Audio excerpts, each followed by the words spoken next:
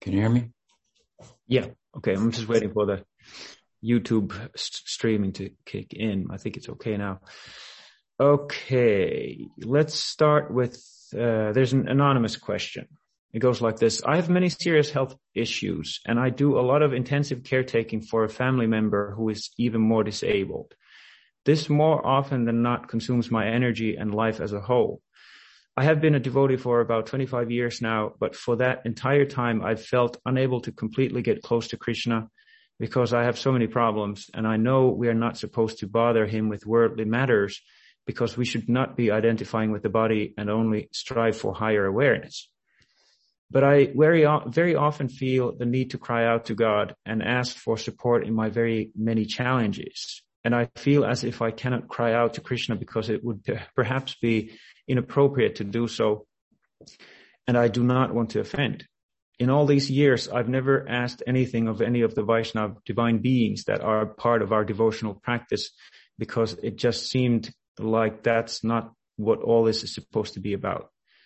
But this leaves me feeling unworthy of spiritual grace and bereft of divine help in my lowest moments, and I definitely need the help. It makes me miss the aspects of the faith I was raised in, where the divine and the saints could be approached for help when we are suffering. I'm sure I'm misunderstanding something along the way or missing some knowledge that would help resolve this. I figured that after 25 years, I should simply ask. Perhaps it's a matter of approaching a different expansion, such as Nityananda or Nishingadev, whose role is perhaps more client-facing, to put a modern term to it. But I just do not know. I know we are meant to serve, not to be served. Yet the suffering is often so unbearable, and I'm not enlightened enough to be able to disassociate from my worldly pain through spiritual practice. This has really held me back from going deeper into my bhakti like I would wish. Gurudev, can you please help me see a way to feel, can you please help me see a way to feel held and seen by the divine when things are very dark? Is it an offense to cry out to Krishna when I am in pain? Thank you. Shyam, can you just really briefly put that in Spanish for the devotees?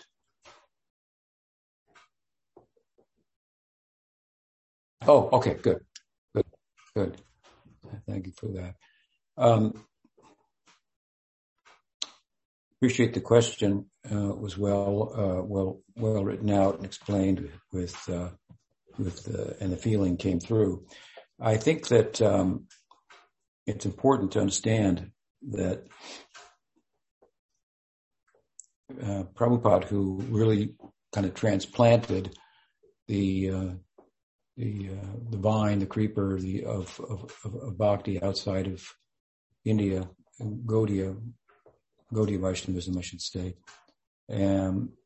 He, in doing so, he emphasized the highest ideal, which is, unalloyed devotional service, and the idea that you're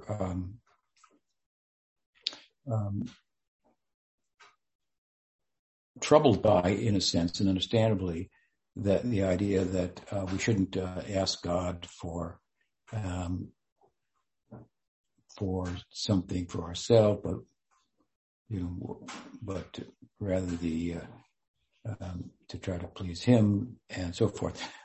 Basically, there, Prabhupada and all of our acharyas and all the texts are trying to distinguish bhakti from the karma marg, which is characterized by approaching God and praying for things in this world and so forth.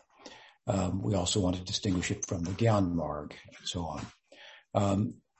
Now, that said, when the ideal is presented, it's not that everybody can it has the adhikar to rise to the occasion and apply themselves in the full sense of the term selflessly. So it's a work in progress, the life of the sadhaka, and therefore statements that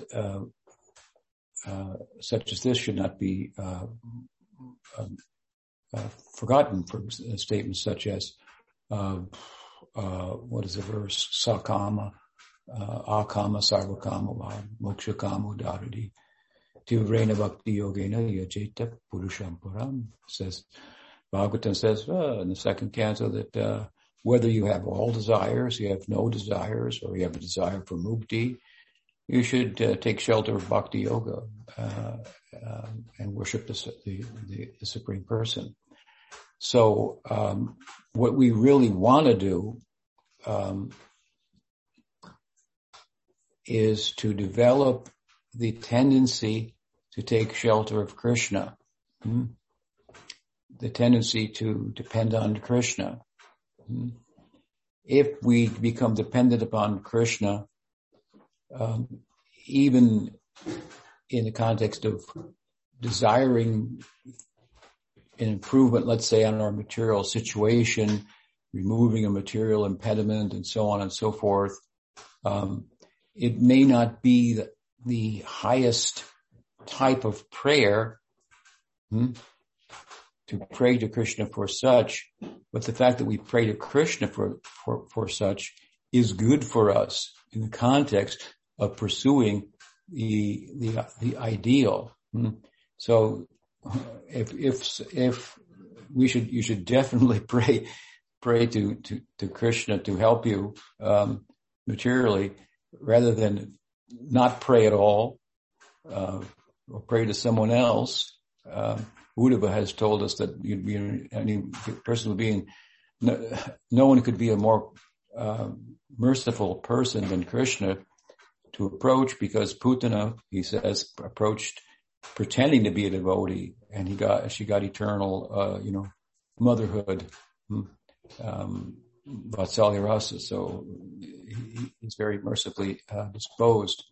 She approached for the wrong thing. So if we approach, your approach is also not like someone in the karma mark just praying to God for things, but you're praying to God that your life might become easier, that you might be able to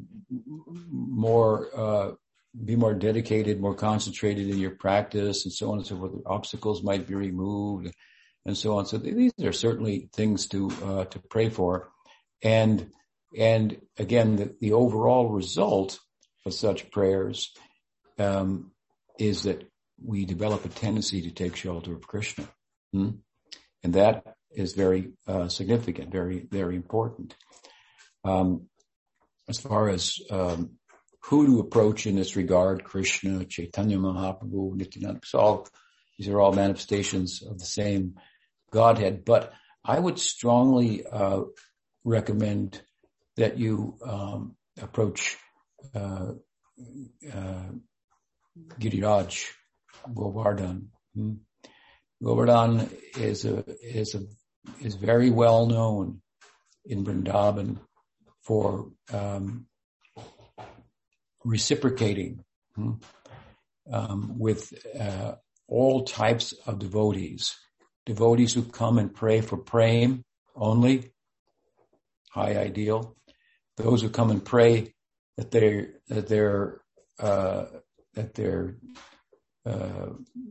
mother might become cured of cancer, and they take shelter of Govardhan. These people have more faith in Govardhan, who is Krishna himself, than many so-called devotees of Krishna praying for the highest ideal. They believe that Govardhan is a real person who has the power. They actually believe this fervently, and therefore you can find people who will do Dandavat Parikram, who will pay their full layout, fully get up where their hands are, put their feet there and lie down again, and go all the way around Govardhan Hill and do this until they're finished with a prayer, free my mother from cancer, or whatever it might be, material, free me from, whatever. I mean, how much devotion do they have to Govardhan? Even though they're praying for something less. It's incredible. And there are many, many, many, many, testaments and, examples, to illustrate the fact that Govardhan is very disposed towards towards such appeals on the part of devotees, mixed or otherwise. And so, while we may present as Prabhupada often the highest ideal, we have to understand our own adhikar in relation to the whole practice, and then approach accordingly with that ideal in mind. We cannot necessarily embrace the ideal in terms of practice that we see and the examples that we see of great devotees. That would be artificial. So we have to see and understand where we're at and approach accordingly. But by all means, yes, we should take shelter of Krishna and become practiced in that. With regard to anything and everything that happens to you in your life, approach him, nobody else. And there's your devotion to Krishna, and Krishna will take care of his devotees. And they have problems in this world. Sometimes, of course, he allows the problems to continue, or he even creates them, as a means to bring us closer to him. But in your case, I'm very, very, it's painful for me to hear your appeal. And for all of these years, you've been under this kind of misunderstanding, if you will, and I'm so glad that you brought it out and voiced it, and this is the solution. I mean, I'm citing Govardhan. He's particularly known for such. And there are many nice prayers to Govardhan written by our acharyas also, that could be invoked. But regardless, you may have your own deity in your home: Chaitanya Mahaprabhu, Nityananda Prabhu, Krishna, Radha Krishna, Krishna and Balaram. These are our deities. Jagannath's also extremely, probably used to say is 80% lenient. You shouldn't approach it. Sometimes I find devotees with the same misunderstanding, if you will, decide to approach Shiva or somebody else. Very bad idea. We should worship other gods and goddesses only for the sake of, like the gopis worshipped Katyayani to get Krishna as their husband, something like that. So I hope that helps. Appreciate the question. So actually, I had a question. Some devotees hold an opinion that the guru can't reject the disciple because the relationship between the guru and the disciple is eternal. So then if a guru rejects a disciple, then the guru must not be bona fide. So I was just hoping you could share your view on this issue. Yeah, somebody else asked me this recently as well. And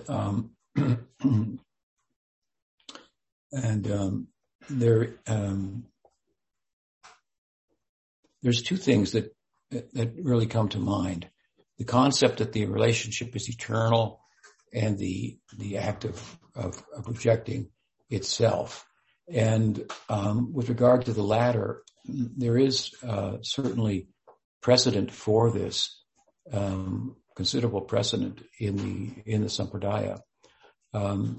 If we go back to the very beginnings of the Sampradaya, for example, we find that Gopal Bhatta Goswami, one of our Shastra gurus and founding acharyas of the whole Sampradaya, to whom Radharaman manifest famously, Gopal Bhatta Goswami, it is mentioned in Gaudiya Vaishnava Abhidhamma, which is kind of like a dictionary or encyclopedia of Gaudiya Vaishnava history, personalities, and so forth, mentions that the very first disciple of Gopal Bhatta Goswami, who later became known as Harivamsa,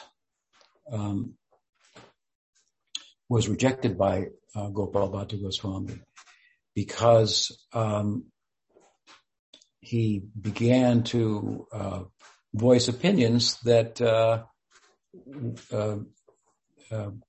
his guru didn't agree with, were contrary to his own teachings. He became untrustworthy, and he maintained Hitari Vamsa, that he was getting insight from within, directly from Radha, in fact.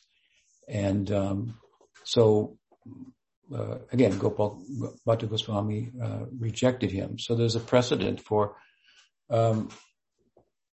dating back to the beginning of the Sampradaya for a guru rejecting a disciple. Bhakti Vinod, coming more, to our modern times and our own particular parivar or line, lineage, family within the multitude of Gaudiya lineages, writes about this in his in Harinam Chintamani, one of his books, and he says there that that as long as the guru and the disciple are both conducting themselves appropriately, then their relationship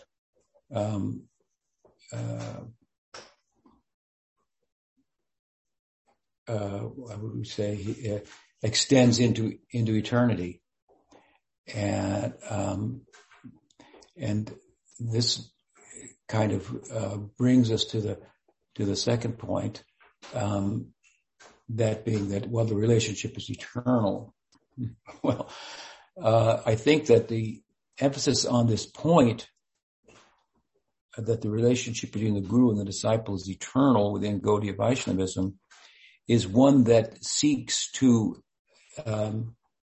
underscore the difference in Gaudiya Sampradaya with regard to this aspect of Guru Tattva, and to underscore and contrast it with that of Advaita Vedanta, which was very popular at the time of the Goswamis, and which much of their writing is about differentiating themselves, ourselves, the Gaudiya tradition, Gaudiya Vedanta from Advaita Vedanta. In Advaita Vedanta, the guru and the disciple relationship, it ends, and the guru is dispensed with at the time of liberation, as the jiva is thought to merge into Brahman and become one. There's no other. There's no guru. Once in 1977, Prabhupada was in Mayapur during the festival and bathing in the Ganga. I've told the story before, and one of my Garbhadras reached to extend his hand to Prabhupada to pull him out from the Ganga and onto the shore to assist him, and he did so. When Prabhupada got on the shore, he threw his hand down like this and shocked that devotee. Thought he had done something wrong, and Prabhupada said, "This is Mayavad." And still, then he really thought he had done something wrong. But then Prabhupada explained, when they get out of the water, if you will, the ocean of material existence, and stand on the shore of liberation, they dispense with the guru. This is not like Gaudiya Vaishnavism. So, of course, in Advaita Vedanta, there is no other. God is only a provisional, manifestation of Brahman, the guru, a provisional manifestation to focus on and then, do away with. So our tradition is very different in that if you have a relationship with the guru and you follow the guru, and the guru is bona fide and so forth, you're bona fide as a disciple, and which means you follow the guru's instructions, and he has or she has good instructions to give, supported by the Shastra, then that relationship will result in a liberated life, and the relationship, unlike Advaita Vedanta, will continue. So I think you have to understand the idea that the relationship is eternal in that sense. But Bhaktivinoda Thakur goes on to say in Harinam Chintamani, but however, Hindu, if the disciple becomes deceitful and untrustworthy and doesn't follow the guru's directive, then he becomes dushta and crooked, and the guru not only should reject the disciple, he must reject the disciple. And Bhaktivinoda compares it to, if you have a guru who proves to be unqualified, who offends Vaisnavas, who comes under the sway of worldliness and so forth, because if he offends the name, and he says, kram, step by step, he begins to become more worldly and develop worldly desires and so on and so forth, then he must be rejected. And similarly, if the disciple behaves or misbehaves as I'm describing, he must be rejected. Otherwise, both will go down. And he says, better one than both. So it's kind of an advice that he's giving to the guru, how to conduct himself with regard to the unfortunate and rare circumstance where the disciple becomes untrustworthy and deceitful and obstinate and refuses to follow the instructions of the guru. Sridhar Maharaj then comments on this as well. And I think I have it here because I was going to write something about this. Let me see here. Yes, Sridhar Maharaj was asked the question and explaining what Bhaktivinoda Thakur is saying from Harinam Chintamani. He says, with regard to rejecting the disciple, it should not be done very easily. But when the disciple becomes intolerable, he should be rejected. When the disciple sets a bad example for others, just as when any patient is considered so much contagious that he will be dangerous to other patients in the room, he should be removed. Similarly, when the disciple's association will cause much damage to other disciples, then in that case, he is to be removed for the good of the others. So this is an interesting expansion on the idea that, you have a guru, he or she has disciples. So it's not just the guru and the disciple, but the disciple is in the midst of others, and the guru is tendering to all of them. If that disciple should erode by his behavior or speech, position, the faith in the guru, and his position as Hitarivamsa was doing with regard to Gopal Bhatta, he was promoting other ideas, then this can have a negative impact on the other students of the guru, that the guru is obliged to, save them from, protect them from. And so, rare as it is and unfortunate as it is, then, as Sridhar Maharaj says, he has to reject such a disciple.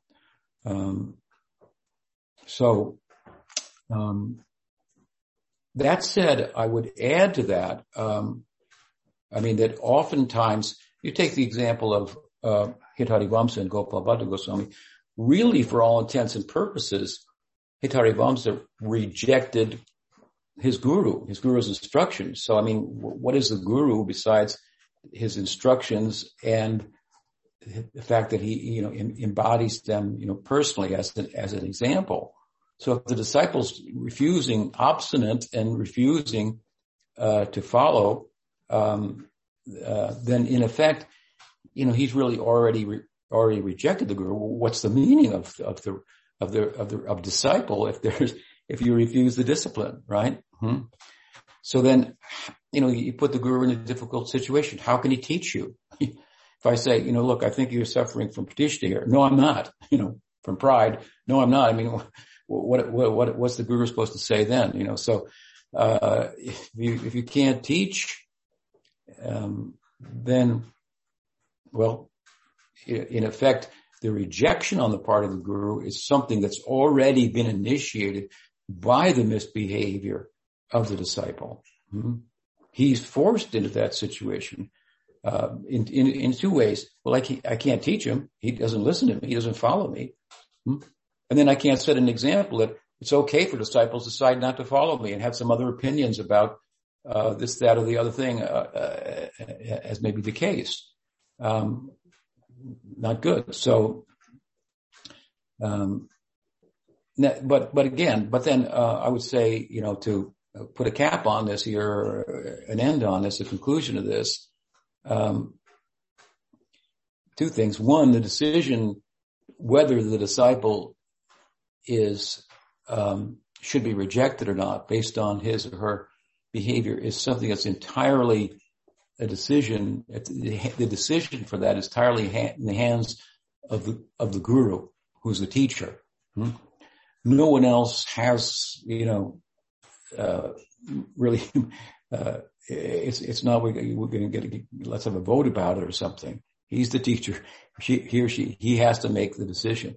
And of course, everyone has to see the wisdom of the guru in this regard and follow. But secondly, and again, I'll conclude with this.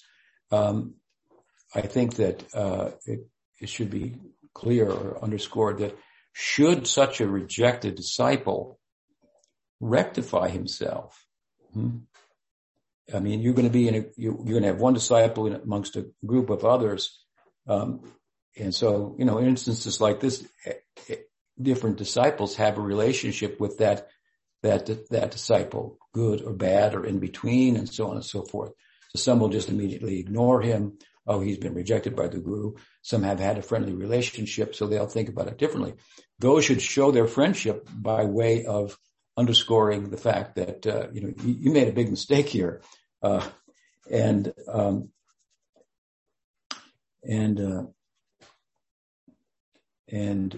encourage him or her, the rejected disciple, to rectify themselves, which this is my point at the end, that they can do, the rejected disciple can do, come back and acknowledge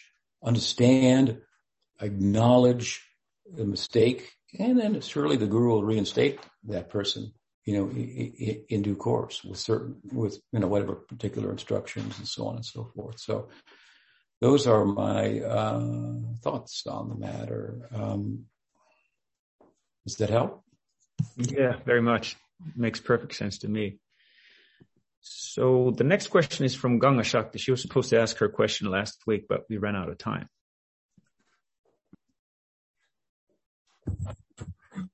Hare Krishna, Guru Maharaj, Pranam.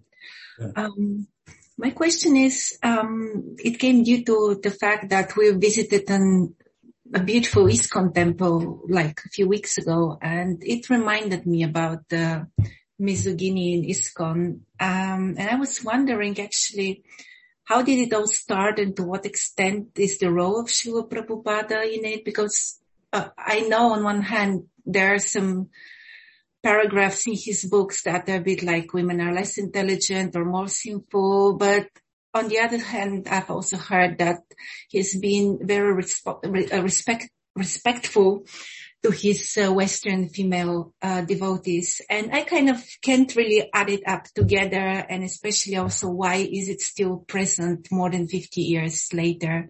I kind of thought if you could give us some insight, because you knew Srila Prabhupada. And what is it? What is exactly sexism?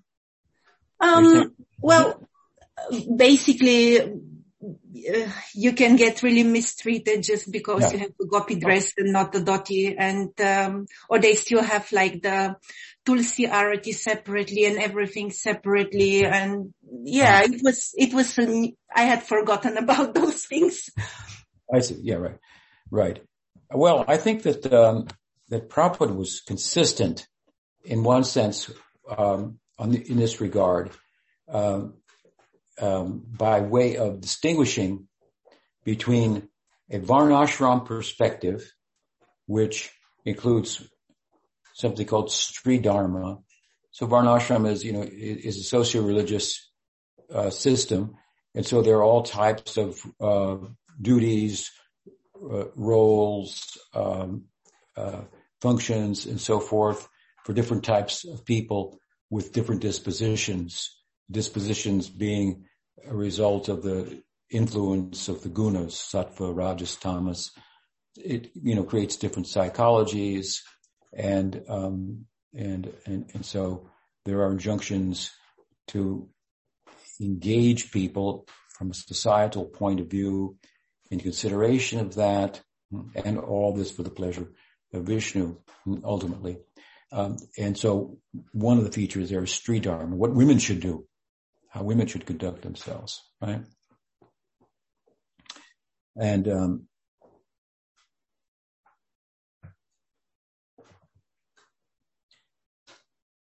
then there's Vaishnavism, which transcends the Varnashram. And Prabhupada made statements often with regard to women that are representative of Sri Dharma. And I think that he had an idea that the Varnashram system would be a better system for people to follow than modern social systems, if they were interested in attaining transcendence. And so he had some faint idea, if you will, of, establishing Varnashram all over the world. But many times, a number of times, even written in his books, he said, but it's not possible. It is Kali Yuga, therefore we should just chant Nam Sankirtan and so forth. But he would distinguish often when questioned about things that he had said that are representative of Sri Dharma. When he was questioned about that by his own disciples, he would always reply, but our women are different. They're devotees. They're Vaishnavis. That doesn't apply to them. They're the most intelligent ladies, for example, and so on and so forth. So he was very consistent in that regard. And I remember once in Mayapur, Malati, one of his earlier disciples, was cooking for him. And one of his godbrothers, a sannyasi godbrother, came to visit, and Prabhupada had him come in for lunch. And so they were taking the lunch, and in the context of that, she came out to bring something else. And Prabhupada said, this is one of my disciples, and she cooked. And he was not accustomed to eating food that had been cooked by women as a sannyasi. It was how he had been trained, and typically in the mission of Bhaktisiddhanta within the monastery itself, well, it was men, and women weren't cooking there, and the men were brahmacharis or sannyasis. And so this is all tied to the social structure of the time and so forth, right? So anyway, Prabhupada had this disciple who was cooking for him. So when this other godbrother realized, I just ate food, cooked by a woman, and he was a little shocked. And Prabhupada wanted to create this effect, and he did. And he said, she has cooked. Yes, she has. Not only is she serving, she has cooked the meal. And then when the guy kind of turned pale, the Maharaj, Prabhupada said, and she would cut off her arm for me. And it's true. And that's how Prabhupada felt about them. So this is an instance of Prabhupada pushing, wasn't even brought up, but he was just making the point because he thought, sometimes he would be criticized for how he was liberal with regard to women, involving them, and the women and men are dancing in the same temple together. Sometimes some of the godbrothers would say things like that they heard, like it was some kind of a disco, going on in the temple and so forth. So what seemed in some respects restrictive to us, maybe in the Western culture, was very, very liberal from Prabhupada's point of view. And the culture that he came out of, he considered himself a flaming liberal. But the two things are there, right? And so the problem, of course, amongst Prabhupada's disciples and in ISKCON, which is, perpetuated even to this day, is that the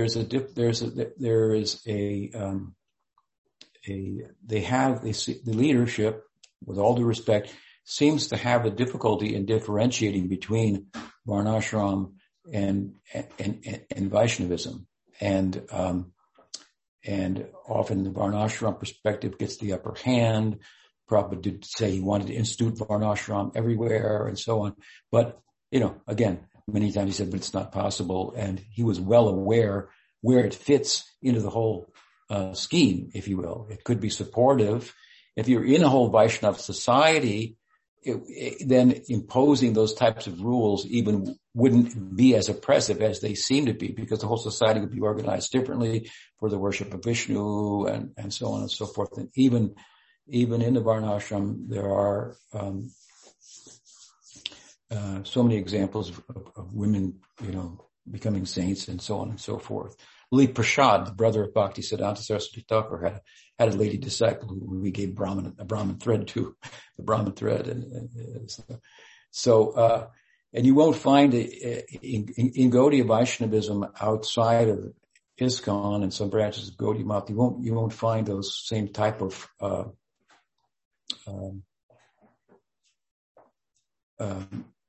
conflating of Varnashram and the role of women with Gaudiya Vaishnavism to the same extent. But the problem is that this is a big Gaudiya Vaishnavism, Hinduism, the whole affair is pretty broad. There's a lot to it to sort it all out. There's so many texts and so on and so forth. And I was saying the other day, somebody finds an old book written, in Sanskrit, and they find a verse and it works for what they think Gaudiya Vaishnavism should be emphasizing, and they bring it in as if it's supposed to be something that we just, have to accept absolutely because the scripture is absolute.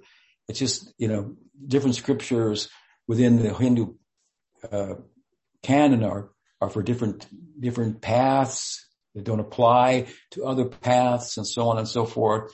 So you need to kind of sort it all out, right? It's important. That's what the Goswamis tried to do and did do to a large extent, but it needs to go on. So anyway, some of my God brothers and God sisters as well, the latter to a lesser extent, identified with the, Varnashram perspective conflated with bhakti, and then they have this very strict, kind of idea. Women should be, women and children should be seen but not heard, or something like that. It used to be an old statement in English. Even it was thought women couldn't vote; they had only half a soul, and so on and so forth.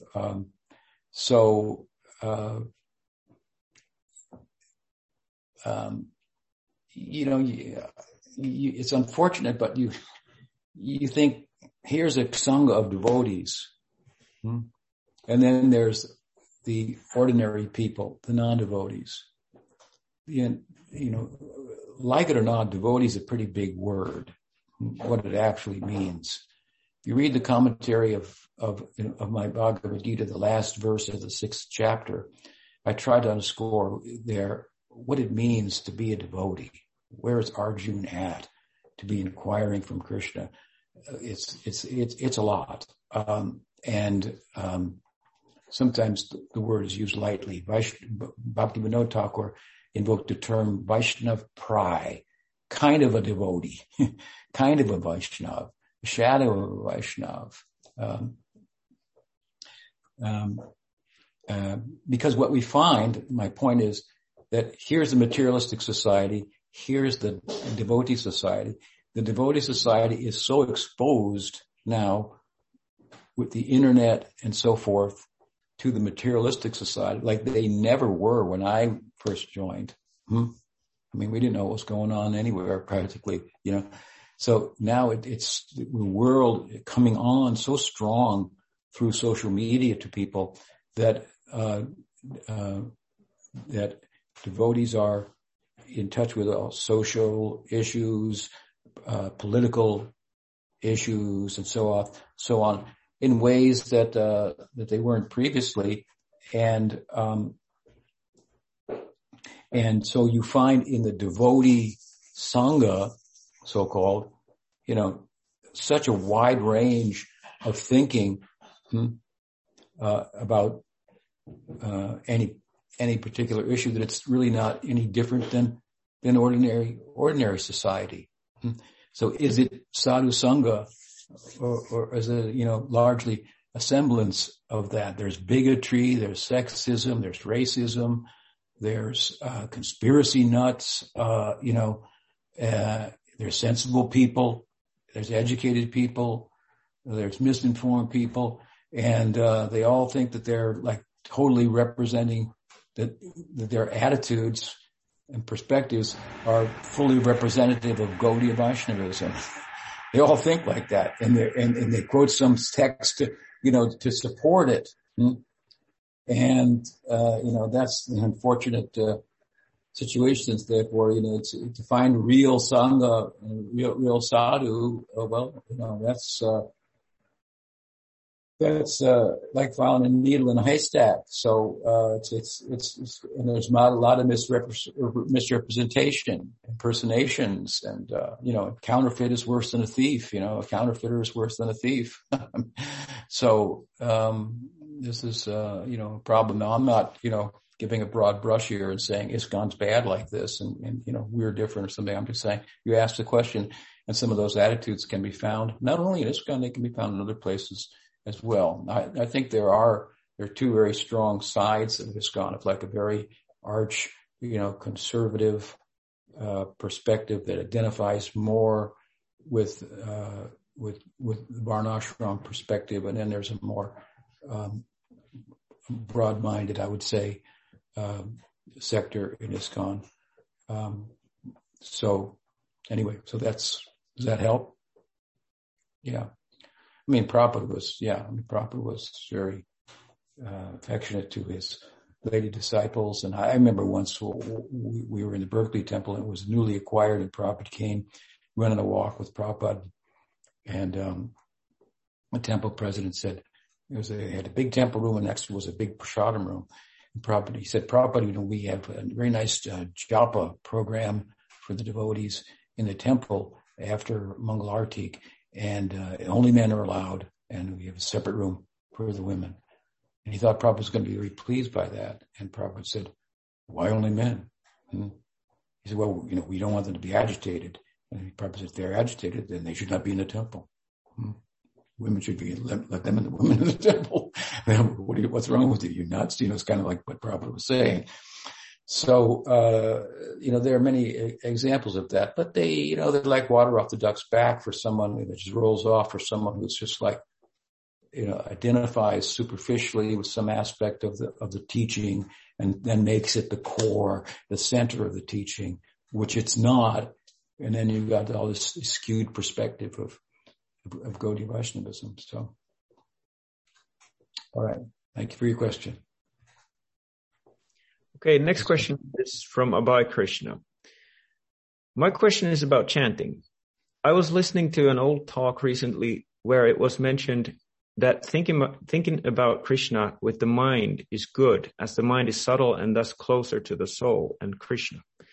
But it's not possible to touch Krishna directly with the mind, but only with the soul. So I was wondering, when we chant, if we are trying to picture Krishna as we best can with our mind, does this actually get in the way? Is it better to not try to picture him with the mind at all, but only to focus on the faith and the emotions of calling out while completely trusting we will get the spiritual vision of him in due time from our sincere calling out?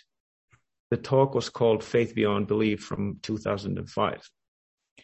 Yeah, there are different ways to think about that. And I have said myself many times that the thought that we have about Krishna, the picture that we may have, even the deity, which is crafted to represent Krishna and so forth, our experience of Krishna will be different, more even. when the deity starts talking to us, then we'll see him differently than those who he's not talking to, for example.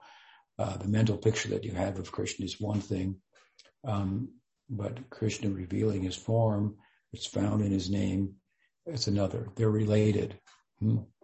So it's difficult to control the mind. We have a lot of desires that get in the way, and they promote thoughts, right? Thoughts, and so it's difficult often for devotees to concentrate on the name, and so somehow or other we should try to harness the mind. And one of the ways to do that many devotees are drawn to is to, if you will, mentally focus on the form of the deity, a picture of Krishna, a mental representation of Krishna's form while chanting. And that may help the devotee to concentrate and focus, rather than if you mentally are thinking of a picture of Krishna, you're in a better position than what the mind might be thinking about otherwise, if you can't stop it by hearing the name. If you can try to listen to the name, and as Prabhupada said once when asked, what should I think about when I chant? He said, when you chant, you should give the mind a rest. Don't think about anything. Try to listen, right? Hearing and chanting. Try to listen to the name like you would listen to a favorite song or something. Just try to listen to it. And then it will reveal itself. And the first way it reveals itself is through the rupa. The name shows his form. The form appears on the mind of the devotee. So this is then from nam smaranam. Japa is the form of smaranam, form of meditation. From nam smaranam, meditating on the name, rupa smaranam, meditating on the form will come, which comes out of the name. From there, the qualities, the guna, nam, rupa, guna, and then lila. They're all in the name, so they will come out progressively. And Rupa Goswami, Jiva Goswami, and Bhakti Sandarbha has said we should do nam smaranam. As we become proficient in nam smaranam, we can do rupa smaranam, and guna smaranam, and lila smaranam accordingly. So he doesn't recommend that you do lila smaranam while doing japa mentally, if you will, but actually to give your full mental attention and oral attention to the sound of the name that is uttered with the tongue, as an exercise of the heart, if you will. So, you try to hear, but, if the mind is wandering too much and you can't, then you can employ the technique, if you will, of thinking mentally of a form of Krishna that resembles Krishna, and no harm there. And that may then help you to concentrate, not have other thoughts, hear the name, and the name may reveal himself. So it depends on what works in a sense for you. But in the highest sense, the fullest sense, I think, try to listen. Try to listen. Thank you very much. Gayatri has a question. Next. Yes. Hi, Krishna Guru Maharaj. So, is the sound good? It's good enough. I can hear you. Okay, good. So on Thursday, me and Madhu Mangal gathered some of our friends to ask for their blessings for our upcoming marriage. And on my request, we sang the bhajan Krishna Tava Punya Habibai. And naturally, I wanted to speak a little bit on the meaning of that bhajan and Srila Prabhupada being in Satyaras. And since then, I've been wondering, why is it that so many of Srila Prabhupada's disciples and his disciples' believed that he was serving in the mood of madhurya? Because of Narayan Maharaj.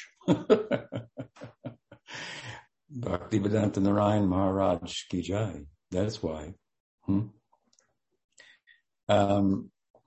Yes, it was very common in ISKCON that without, it was kind of like without saying so, the vast majority of all of his disciples, Prabhupada's disciples, were they to think about it, thought of Prabhupada as in Sakyarasa. Now, why was that the case?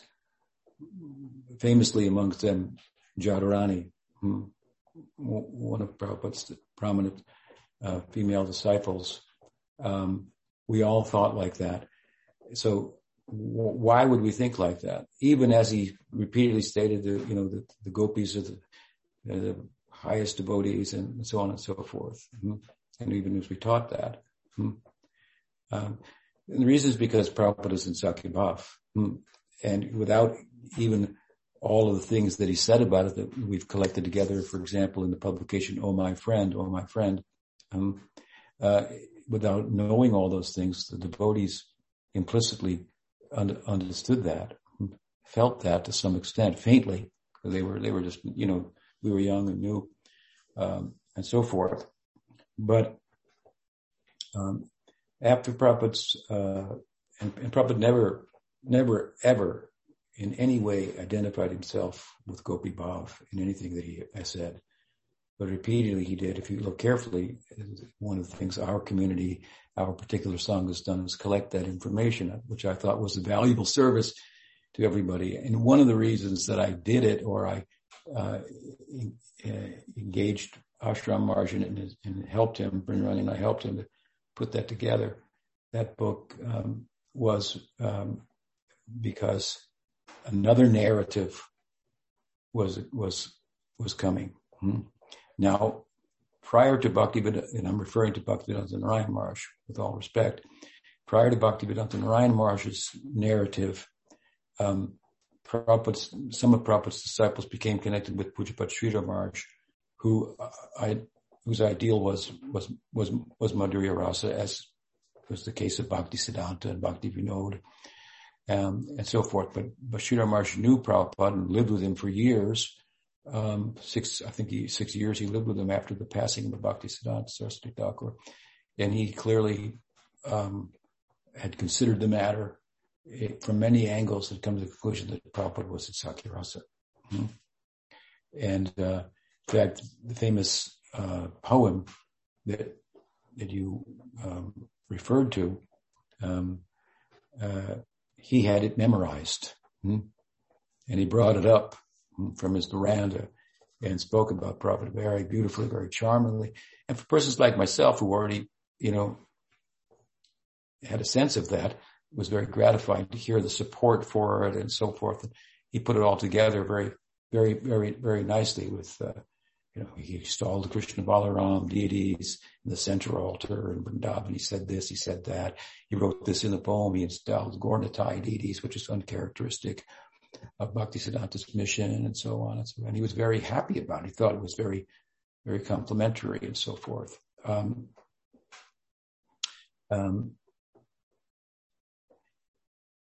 But after the passing of Sridhar Maharaj and so forth, about 10 years later, Bhaktivedanta Narayan Maharaj was helping some leading members of ISKCON who were living in Vrindavan. Jadharani, who I mentioned earlier, was one of them. And he very strongly emphasized the highest ideal in Gaudiya Vaishnavism is Manjari Bhav, a form of madhurya-rasa. And so many songs about this, and so many acharyas like this, that Bhakti Vinod, Bhakti Siddhanta, so on and so forth. He emphasized this, and ISKCON opposed him for different reasons. And then he pushed back in a way and started a campaign around the world. And so this was one of the points that he kept emphasizing. And when it was then proposed to him that Prabhupada seems to be in Sakyarasa, he dismissed the idea. No, you shouldn't think like that. Don't think like that. Surely Swami Maharaj has attained the highest ideal and so forth. And these devotees who were under his care, like Jadharani, she came and told me, oh, he's just like Prabhupada. Whatever he says is exactly the same. I said, well, I think he's a little different than Prabhupada, without taking anything away from him. Everybody's a little bit different, and so forth. But anyway, he began calling her Shamarani, which is nice, cute, charming. And so she goes by that name now, Shamarani, just to clarify. But that she changed her opinion, based on the things that Narayan Maharaj had said. Well, he chanted Jai Radha Madhava. That must be madhurya-rasa. He instituted the Tulsi prayer, which talks about becoming a Saki, and so forth. Our whole Sampraday's emphasis is madhurya-rasa. Chaitanya Mahaprabhu came to experience madhurya-rasa, give it to the world. Rupa Goswami's and Manjari Bhav, Sanatana Goswami, and then it gets emphasized. There's nobody in the Sampradaya ever in Sakya-rasa, so obviously Prabhupada must be in madhurya-rasa. Well, the exaggerations need to be underscored. So there's plenty of devotees who are in Sakya-rasa in our Sampradaya, in the lineage, who could be bigger than Nityananda Prabhu himself, the other self of Chaitanya Mahaprabhu. The whole Sampradaya was started with him initiating others and promoting Sakya-rasa and so forth. So there are a number of lineages of Sakya-rasa and so on. And devotees who think like this, they're not aware of it. And Narayan Maharaj, he refused to hear about it. I talked to him on three different occasions about it.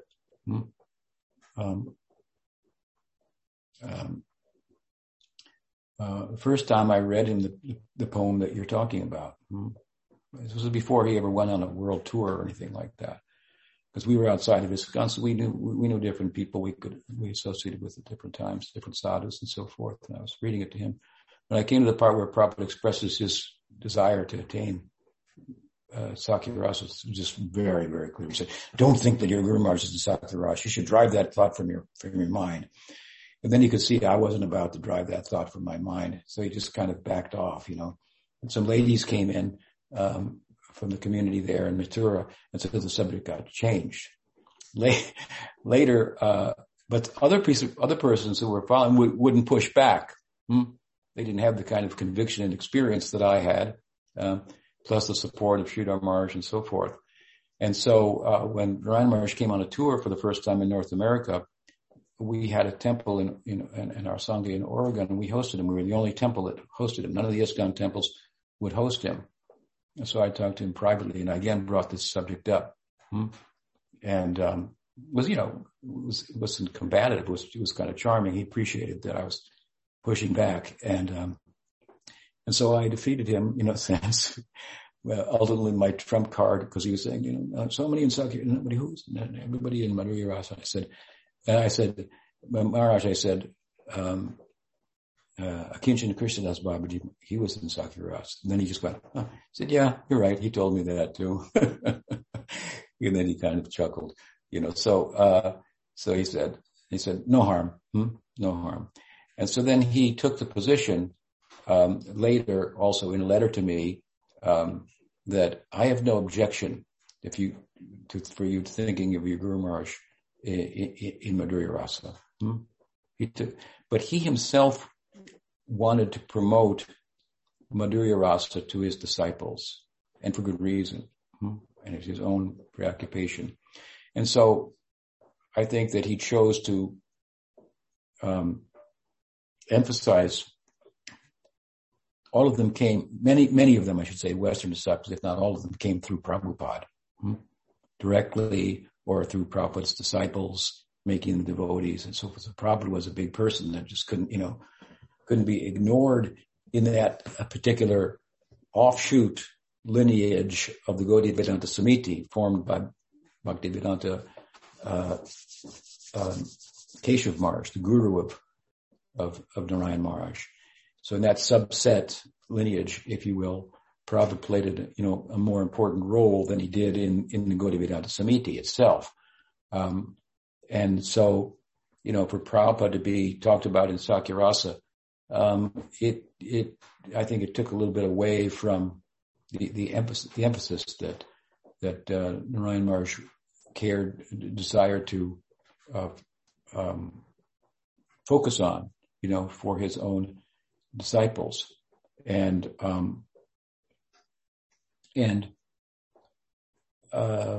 he wasn't privy to all of the things that Prabhupada said.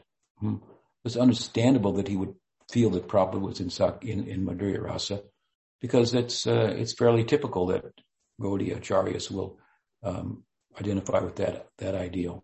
And again, Bhakti Siddhanta did, and Bhakti Vinod did, and so forth. So his arguments in that regard never ever brought up all of the things that Prabhupada said about himself that are found, for example, in Oh My Friend, which are overwhelming. It's just overwhelming. There is no more powerful praman or evidence than what the Guru himself says about himself.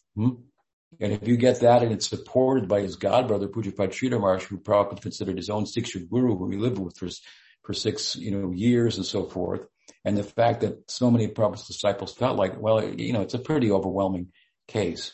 Narayan Maharaj wasn't familiar with it, and he didn't care to familiarize himself with it, and I don't blame him for that. He had his own emphasis and focus, and he wanted to push his disciples towards madhurya-rasa. And also he would find that a lot of Prabhupada's disciples didn't know, very much. They didn't know the difference between going to Vaikuntha and going to Vrindavan.